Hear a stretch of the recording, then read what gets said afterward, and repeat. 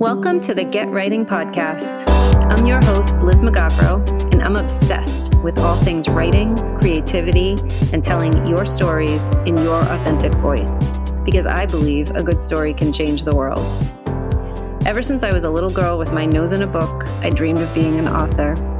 I wanted to see my books in bookstores everywhere. I wanted to talk about books. I wanted to soak up everything about the craft. My celebrity crushes were mostly authors, and I could feel in my bones that the writer's life was my destiny. Fast forward to today. Along with my alter ego, Kate Conti, I'm an Agatha Award-nominated best-selling author with 3 mystery series. But it wasn't all smooth sailing along the way. I experienced many setbacks, crushing self-doubt, a lot of career detours, and I even lost my voice a few times when I let the world get in my way. Until I learned that writing was so much more than just a skill set you learned and developed over time. It's also an inside job that flourishes when you heal all the wounds that are stifling your creativity, which is no easy task. So if you're a writer of any kind, or if you've always wanted to write but aren't sure where to start, this is the place for you, my friend. We're going to talk about all things writing process, craft, strategies to help you get writing and stay writing, the daunting world of agents, editors, and publishing. And because I'm using my authentic voice, I'm going to throw in a little woo-woo for you too. So let's get writing, shall we?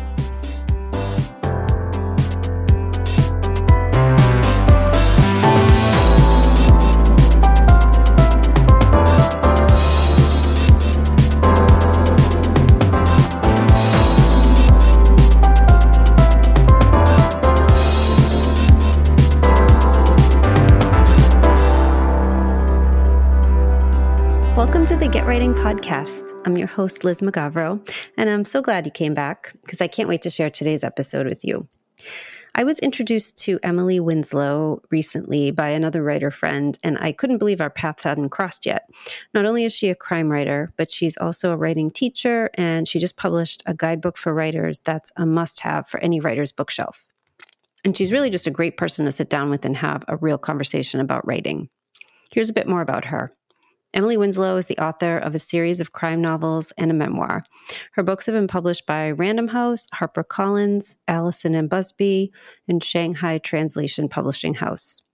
Her novels have been called brilliant, vivid, and dazzling.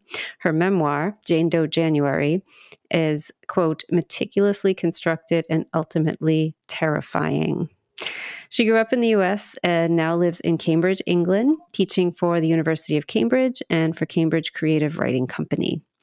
So we have a really great conversation about not only crime fiction, but also writing in general, writing mindset, writing practice, and writing community. So I think you're really going to love Emily. So let's jump in. Hi, Emily. Welcome to Get Writing. Hi, thanks for having me. It's so great to have you.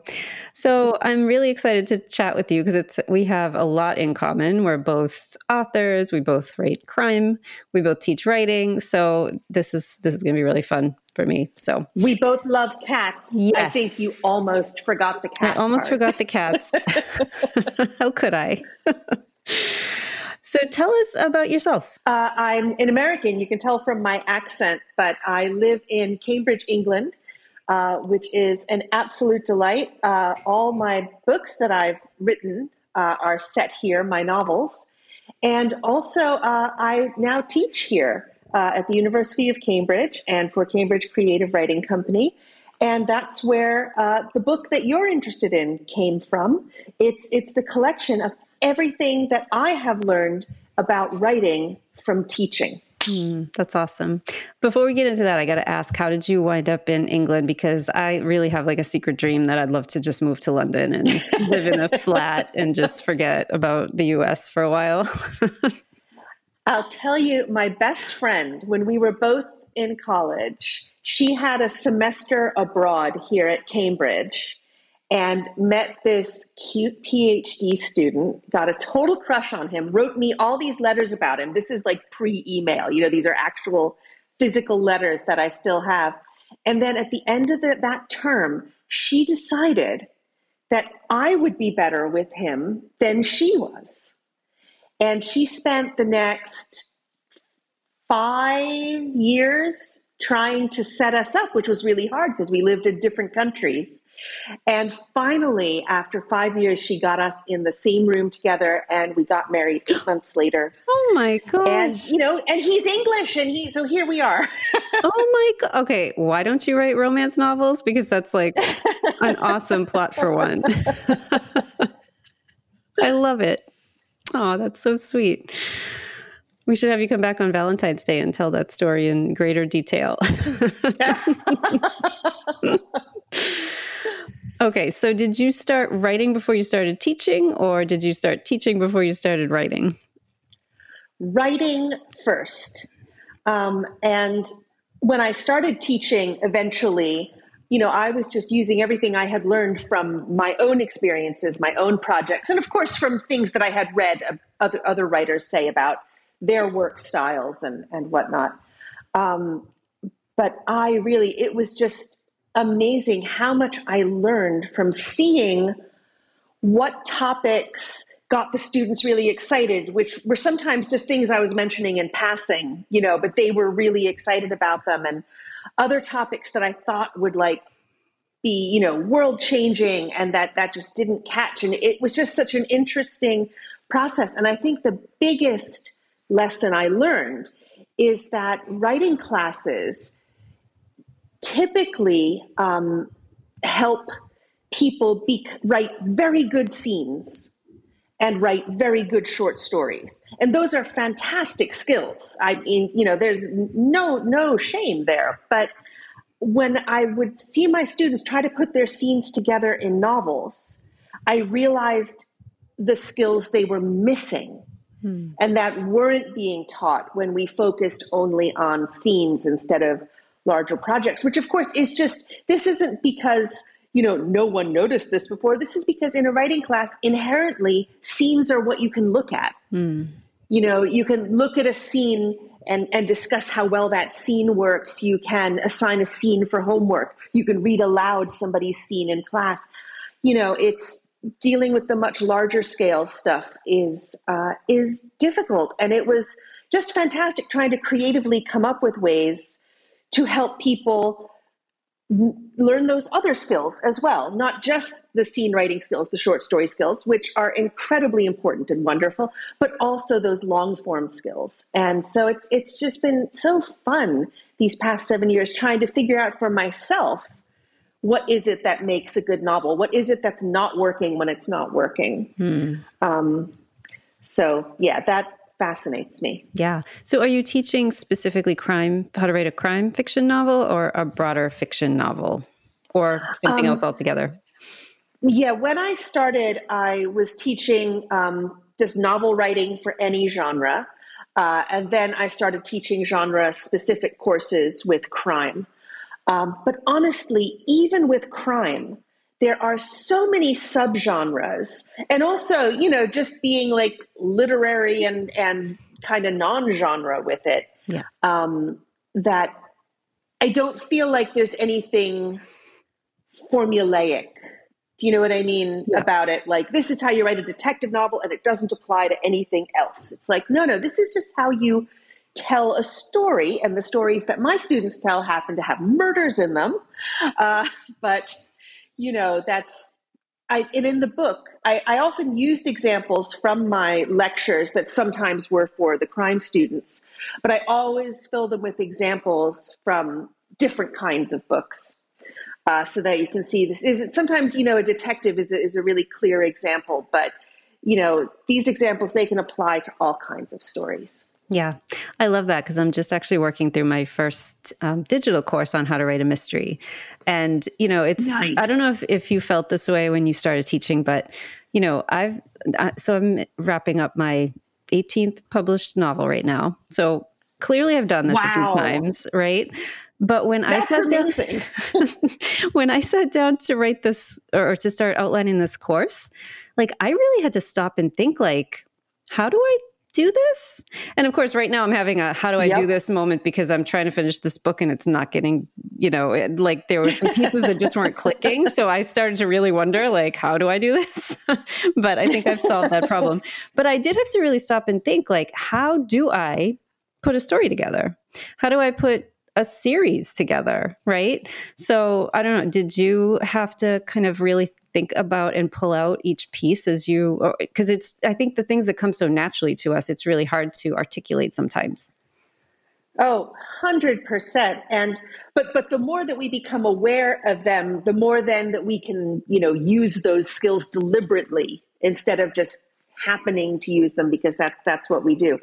But definitely, yes. And I think what helped a lot was that part of one of the courses I was doing involved teaching from a lot of different books. And so it forced me to evaluate not just how do I do this, but how does this book we just read, that is wonderful, how did they do it? So I love that sort of thing. And of all the books, I always said whenever I was telling the students, you need to read this book for the next session or for 2 sessions from now or whatever. And I would always tell them it's okay if you don't like it. You don't have to like every book, but even if you don't like it, you'll be able to gain something from the skill with which it was put together, even if this was not a book that really appeals to you. And so I was was very free about it's okay to not like it. And there is this one book that so far every student has enjoyed. Everyone. Ooh, what is it? It's a crime novel. What is it? In a Lonely Place by Dorothy B. Hughes. Oh. It's a noir from the 40s, and it's delightful to read noir written by a woman. I mean, I just can't tell you how refreshing, that is. And what's so impressive about it, I'm sorry, I'm going on about this book. No, I've never heard of it, so now I'm going to have to look it up. It's about a man who kills women. He strangles women.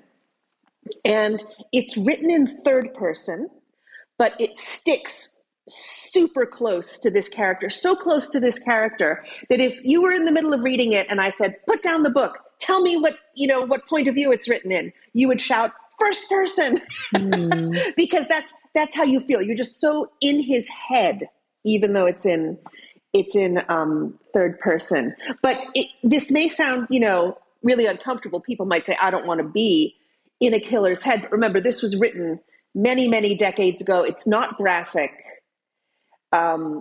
It's just psychologically fascinating. The female characters are amazing. And they do some fabulous things. And I think the most fascinating thing about it for me is the way that we only have access to what he observes and to his thoughts. But even though he is wrong about the way he interprets the things he sees, and about what other people think, we, the readers, are able to look at the other characters' actions and what they say and realize they're onto him. And I just think it's an absolute masterclass. That's fascinating. I'm going to have to pick that up. It sounds really good. I always love finding out about books that I haven't heard of, and I don't know how I missed this one. It was made into a movie, and I hear it's terrible. So, or at least nothing like the book. Yeah. So. Well, that's usually the case, right? Yeah. So is part of your class teaching people, like especially in your when you're teaching crime specifically, are you teaching people how to really dig in and get into the psychological aspects of, whether it's your killer or other characters in your novel? Because I love psychological suspense. It's fascinating to me. And oh, absolutely. Yeah. And you have a lovely review or a blurb from Sophie Hannah that calls you a precise and expert analyst of the darkest parts of the human psyche, which is high praise in my book. So how do you do that? How do you approach that? And how do you teach people how to approach that? First, I just want to say that is my favorite blurb because I am such a smiley person. Yes, you are.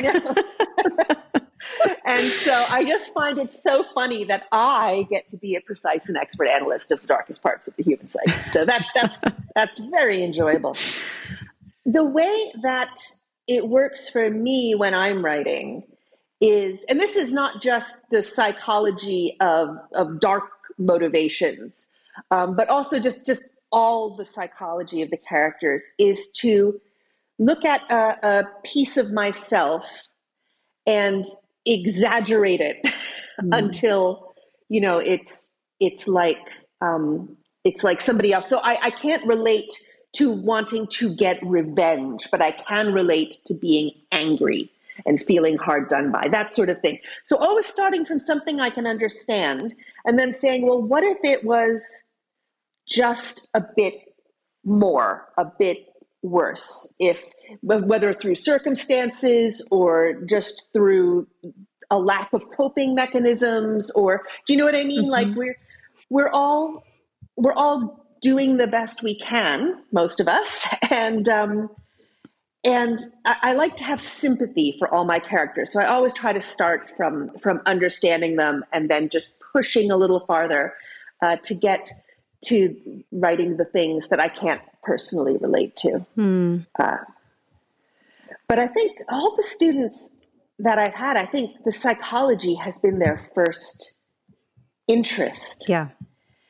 And one of the reasons, they always ask me on the first day, why do you write crime novels? And I have multiple answers for that.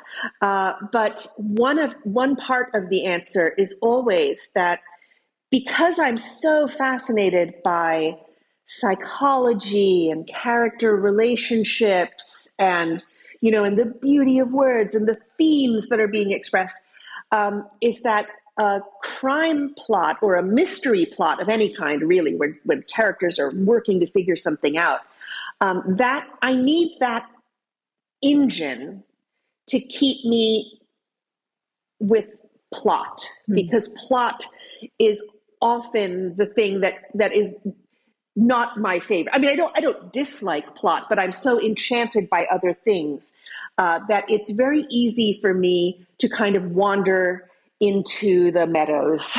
And having a mystery plot keeps me on track. We're trying to find something out. And that's what I find with the students. They're naturally interested in the psychology, but then we have to do quite a bit of teaching on plot. Yeah. And of course, it's not everybody needs the same emphasis. Not everybody needs the same information. And so what I do in my classes, and the same as in my book, is I teach them principles, and I teach them when these principles tend to be relevant. And, here are questions you could ask when you run into these situations. But it's always about being as open as possible and as affirming as possible of the fact that we're all so different in where we're starting from, in what we need, in what we want our end product to look like. And so it's just really important to me to do teaching, whether it's in a class or in the book, that is applicable, that anybody can make use of, and then form into the thing that they need.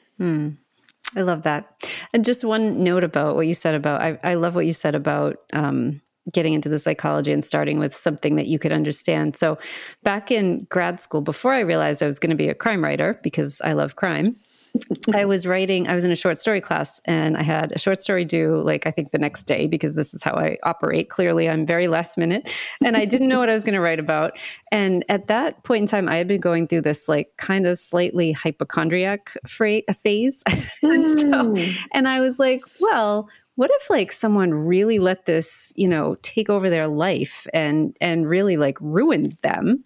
And I mean, with just that little thread, I sat down, I wrote the short story that was actually pretty funny, and it ended up getting published later on. But it was just that well, what if I really took this to the next level? And I came up with this really fun character from there, who didn't meet a very good end, but it wasn't related to any real illness. So fair.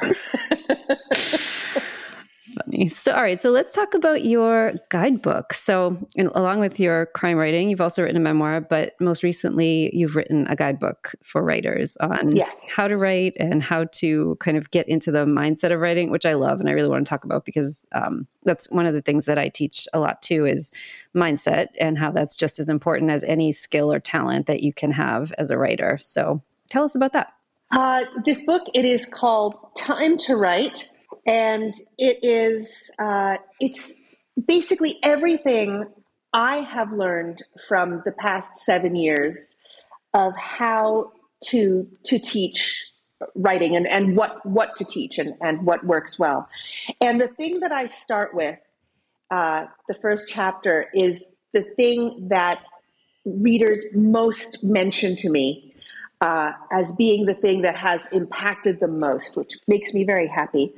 And it's the chapter on daydreaming. Because, discipline is important. I'm not suggesting at all that discipline isn't important.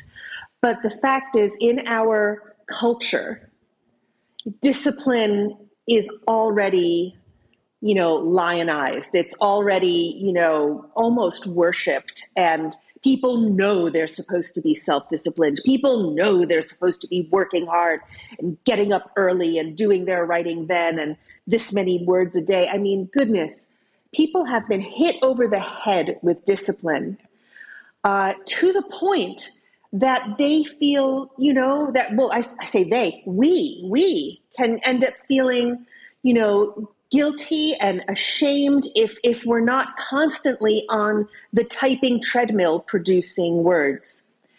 And it was such a profound relief to me to realize that typing, or writing by hand, if that's how you write, is only one part of book creation. And there are so many others. And one of them is daydreaming. And it's not just that you're allowed to daydream, you are required to daydream. Without daydreaming, I don't think you can write a book. Mm-hmm. You need to have that, open mind that's wandering and wondering, thinking, maybe I'll do that, maybe I'll do that. And so the first chapter is about, if what you did today was daydream, then you worked on your book. And you can check that off on your to-do list, and you can be proud of yourself. And you can carve out time in your schedule for daydreaming and protect it. You can say, this is important. This is how I work. And yeah, that was a huge relief to me. And I'm so delighted to hear from people who have been reading the book that it is a huge relief to them as well. I love that. I mean, I can't even tell you how much I love that, because I can be one of those people where, it's almost like people talk about toxic positivity today. It's like there's also toxic productivity, right? I mean, yes. Yeah, it's a little wild how we beat ourselves senseless if we're not constantly just churning out work. I do it to myself too. And it's funny, I think when we were talking before the podcast, I was telling you, I have a membership site for writers, and we're out when we get together and we do, quiet writing time. And, sometimes people come back and say, oh, I did okay. I wrote, X amount of words, but then I was thinking a lot. And it's almost like the thinking is a bad thing. And I said, well, that's still writing, and like people don't get that. But also I do that too. I'm like, oh, I only wrote, one scene today, and this book is due and I need to write 15, right? But also I've been untangling things that have been tangled. And if I don't do that, I can't write the missing scenes because they're not going to work. Yep, absolutely. Hi, this is Julian, the producer for the Get Writing podcast. Zencastr is an extremely important part of our workflow on this show.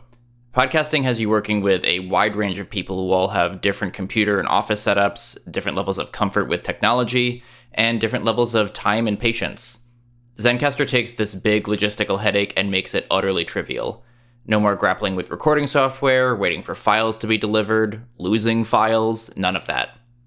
Log in using your browser and start recording a high-quality podcast right away.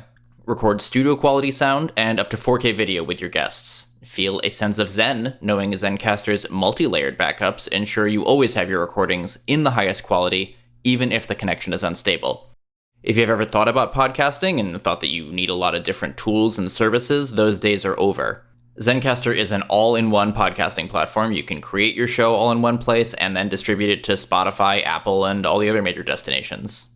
Go to zencastr.com/pricing and use our code WRITING, and you'll get 30% off your first month of any Zencastr paid plan.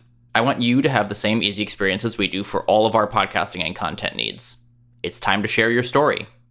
So how did you get in the habit of scheduling, if you did, daydreaming into your writing schedule? Well, part of my daydreaming includes the transition phase into my writing mind. What I was observing, because I'll tell you, I started writing my first novel, my first published novel, when our younger child was 6 months old. So that's a busy time.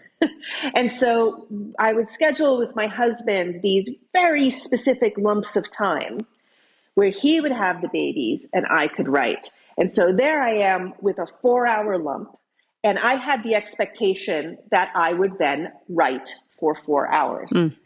And I never, ever, ever achieved that. Yeah. It just simply didn't happen. And I was spending like the first half of my time, I was watching videos on YouTube and I was, reading blog posts that interest me. I was kind of just following my nose, like, that's interesting, that's interesting, that's interesting. And just, and I just couldn't jump in right away. I needed this slow transition. And while that's going on, in the back of my mind, I would be, as you say, untangling things, and maybe at the end of 2 hours, I'd be like, that's the answer. You know what I mean? And I wasn't even necessarily spending those 2 hours staring at the problem and focusing on it. But it's there. I'm thinking about it while I'm watching Murder, She Wrote or whatever light thing I've got going on. And what I realized was this is working as designed. Mm. I'm not being defective when I spend 2 of the hours, gradually getting into it and then 2 of the hours writing. That's just how my brain works. And so, for me, it was, I worked then the same way I work now, but I don't feel guilty about it. Mm. I love that. I love when we can get rid of the guilt. I'm still trying to learn how to do that. So, lifetime of work. Yeah. But I love the idea of being able to give yourself permission to try something new. And especially I think we put a lot of pressure on ourselves. Like you just said, you had a certain amount of time that you didn't have your kids, so you had to make the most of it. I have friends who are like, well, I got to get this book done because it's my only source of income right now. Like whatever it is, there's always some sort of pressure that we're like, I have to be amazing and perfect and do it all today. Right. Well, yeah. And also our idea of what perfect is. Yeah. Another thing that I had to come to grips with, you've written 18 published novels, which is fantastic. And I have written how many? I have 6 books. I have 6 books.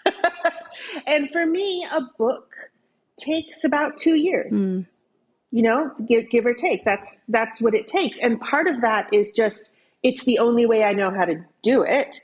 And also part of that is, that's the way I want to do it. For me, really digging in and spending time and having the time to change things I might discover I want to change, and really, for me, that those 2 years are a gift. It's how I enjoy writing and enjoy living.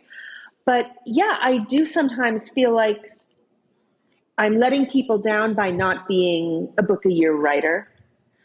And some of my friends have 2 series and they're a 2 book a year writer. Mm. And,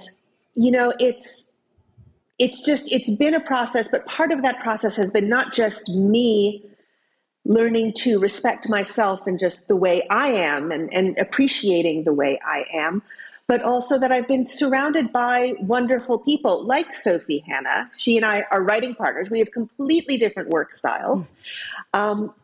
but the respect that she gives to my work style without any judgment of my productivity, I was like, wow, I need to learn to be as kind to myself as other people are to me.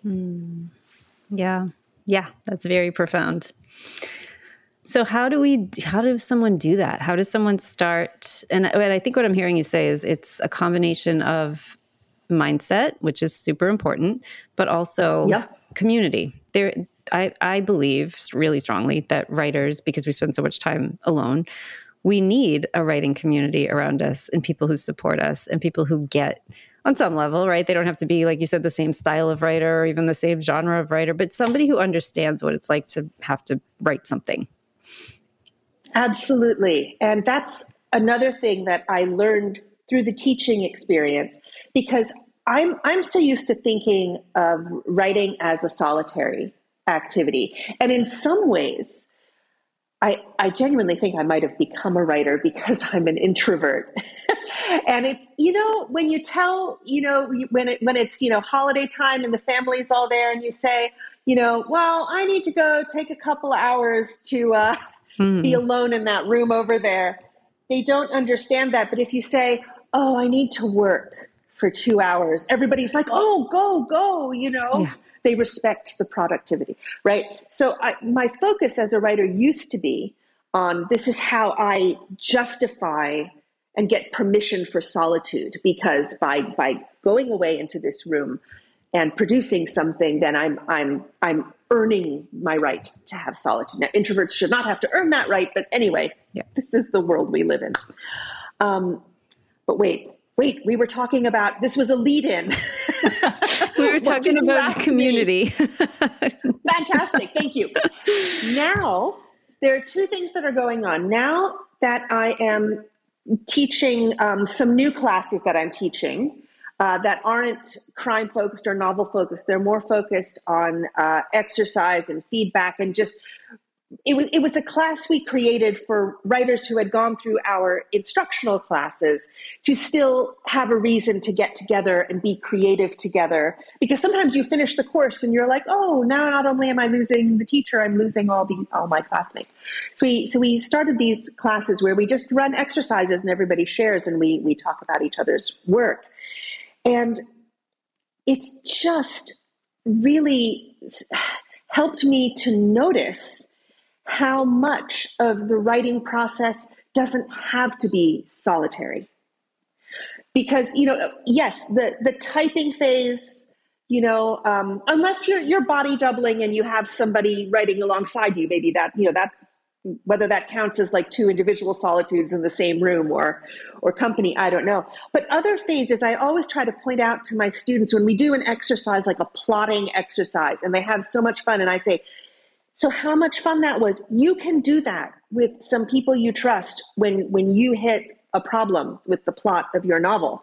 You do not have to do, all of this alone. So I always try to point out those things that can be shared.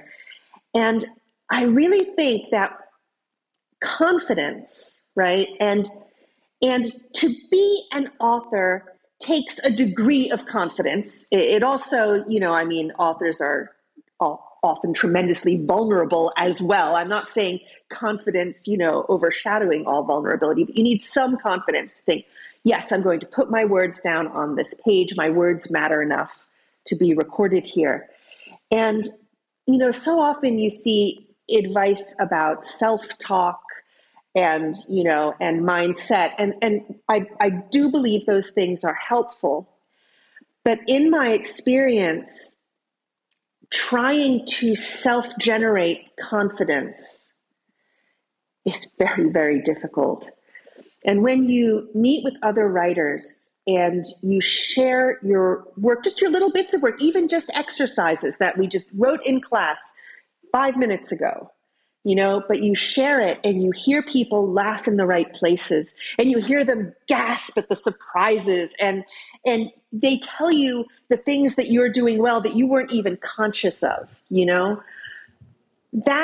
that's a confidence that, I don't know, it goes deep. It goes deep. And I 100% believe that seeking out community of some kind, and what kind of community is going to be helpful is going to be different for every person. What kind of community they have available is going to be different for every person. But finding other people who can be part of building your writerly confidence, it's just such a beautiful and important thing. Completely agree. And I love your example about plotting with someone. So I have a good friend who we blog together. She's a fellow crime writer. And I never identified as a plotter until I got a little stuck on a book and needed some help. And so we sat down and we had the first of what has now become a traditional, plotting session for every time I start a book, where she really helped me untangle my problem and plot out the rest of the book when I was like on a really tight deadline. So this was a different book. And now like, I don't like to start a book before I have that even just that initial conversation of, okay, this is what I'm thinking. This is my setup. This is my dead person. I need some suspects, and kind of going back and forth, right? And talking it through. And then I do find that not only gives me a path to start from, but it's also like I get excited about it. And then, she's like, oh, and what if this? Yes. And then she's getting excited about it. And like, then it's much more fun than sitting there staring at a page thinking, oh, I don't have any new ideas. Yes, 100%. So when my kids were tiny, because as I said, when I started, the younger one was 6 months old and the older one was 5.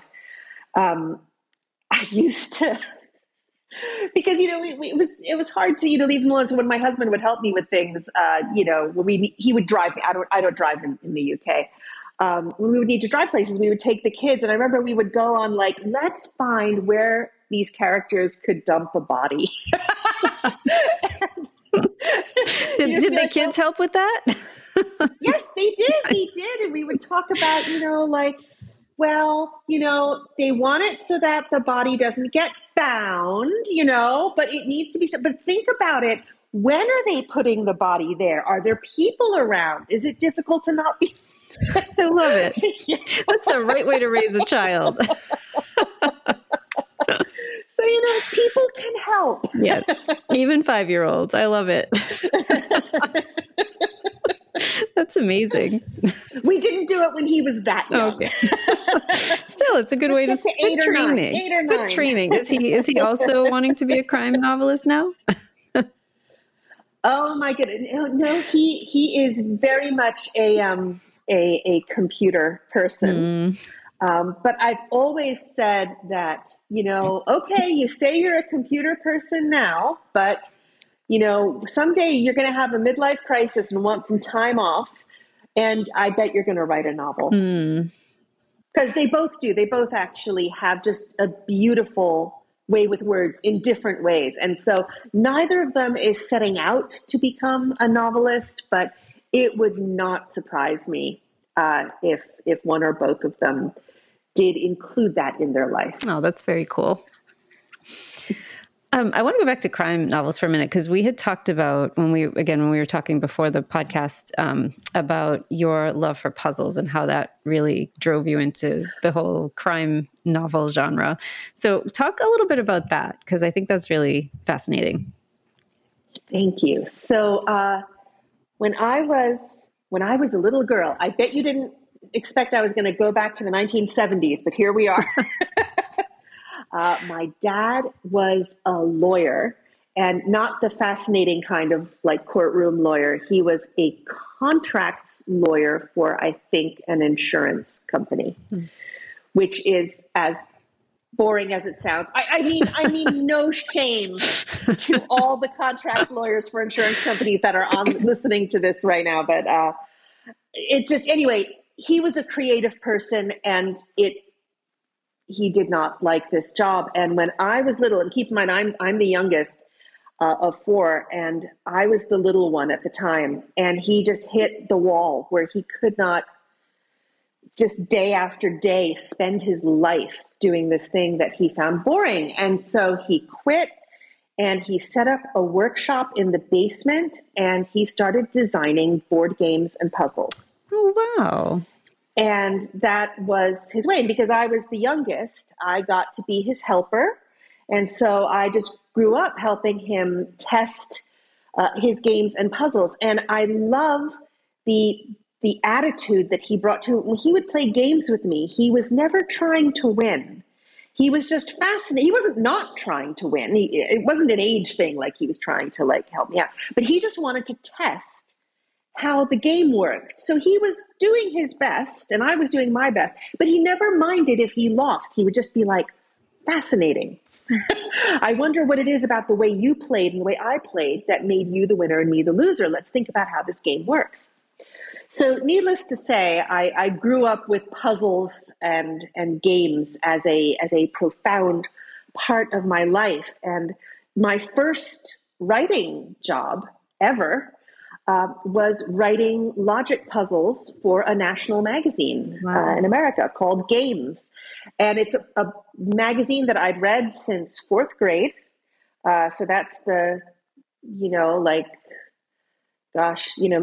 to late 70s there. And it's still being published today. Wow. Which is amazing. And I wrote for them for 6 years. And you'll understand what this is like as a creative person. They were incredible. When I first started out, when they said I could submit something, I stayed as close as I could to the standard form of logic puzzle that they tended to publish. Obviously, I was trying to, live up to that. And then gradually, I just started sort of putting more of myself into it and putting more story into it, because I noticed that in the standard logic puzzle, the clues would be in a list. And I thought it's much more interesting if you just embed them in the story and make the person find them, And another thing with logic puzzles is you were just told that you were supposed to figure something out, but they didn't give you a reason why you needed to figure something out. So I started more storyizing, I guess, my puzzles. And as they trusted me, they just kind of let me do what I do. And then it got to the point where they would just say, hey, Emily, which issues do you want in the upcoming year and how many pages in each? And just let me really, really, really be creative, which was an incredible gift. And, just once I finally got to the point where one of my last puzzles was 7 full color magazine pages long.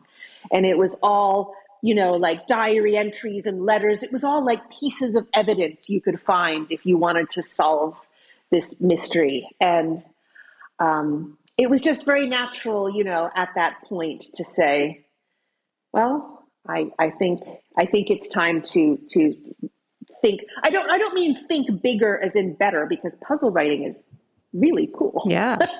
But I mean bigger as in longer. Yeah. I want to write longer stories. And so, yes, that's when I wanted to, that's when I faced that direction. And it was a very natural transition, I think. Oh my God, that's such a unique way to get into the genre. I love that. What did your dad think of that job? Oh, when I got my first book deal, which was with Random House, and I am so lucky because, it's it's getting book deals. It's never a given. And when I called up my parents to tell them, I got my dad first. Mom must have been at work. And I'll never forget, Dad said, "This is the proudest I've ever been, except for the day I married your mother." Aw. Isn't that lovely? That is really lovely. It's really lovely.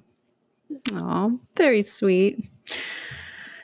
So what would you leave any new writers with who are aspiring to go into any kind of writing, really? But, we're talking to a lot of crime writers that listen to this, I think. So what would you tell them if they're just starting out? They're maybe feeling a little daunted by this whole process and, the outcomes and all of the things that we worry about before we even get started.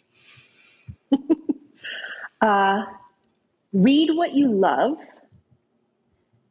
Think about why it works. think about what you're drawn to in it, and think about what you want to add to that group of books. And it could be that you want to add something different, that you say, I want to write a book that's, very similar to this type of books, but with this one big change, where the leading character is a woman instead of a man, or the you know what I mean? Or just whatever change is important to you. Or do you know what? Some people just say, I want to write a book that fits in to this, this form that has meant so much to me. And there are never enough books out there. I've always read all of them at the library, and I'm waiting desperately for the next one. I just want to add to that. Both of those are great reasons, whether you want to do something new or just keep something going. But the more you can articulate for yourself what you want, what you love, what's meaningful to you in the reading and the writing desires, I think that's a great place to start. I love that. So tell everyone where they can find you and your books if they would like to buy them. Thank you very much. My website it's easy, emilywinslow.com. And you can find, all the information about all of my books. You can find them online everywhere. Whether they're in physical bookstores or not depends on the physical bookstore, but you should be able to order them in as well. But yeah, definitely look online, look on my website, Google me. I'm around. Awesome. And I'll put links in the show notes too, so people can find you. Emily, thank you so much for being here. This was a really fun conversation. I'm so glad you came on the show. Thank you very much, Liz. Okay, what did you think of that? So I'm a huge fan of how Emily talks about her writing process, and especially how she talks about accepting her writing process, and not only just accepting it, but embracing it. I just really love this message because, as I said during the conversation, it's one I think we all need to hear. I really believe as writers, we're always writing something in our heads. It's just owning that and getting out of the mindset that we always need to have thousands of words to show for our daily effort. I'm working on that. So I can imagine that others are also working on that same idea. But I'd love to hear what your takeaway is from this episode. Send me a DM on Instagram and let me know, or head over to kateconti.com and send me a message through my website. And if you haven't followed the pod yet, make sure you head over and do that on your favorite platform. It would really mean the world to me. Thanks for tuning in, and we'll see you next week.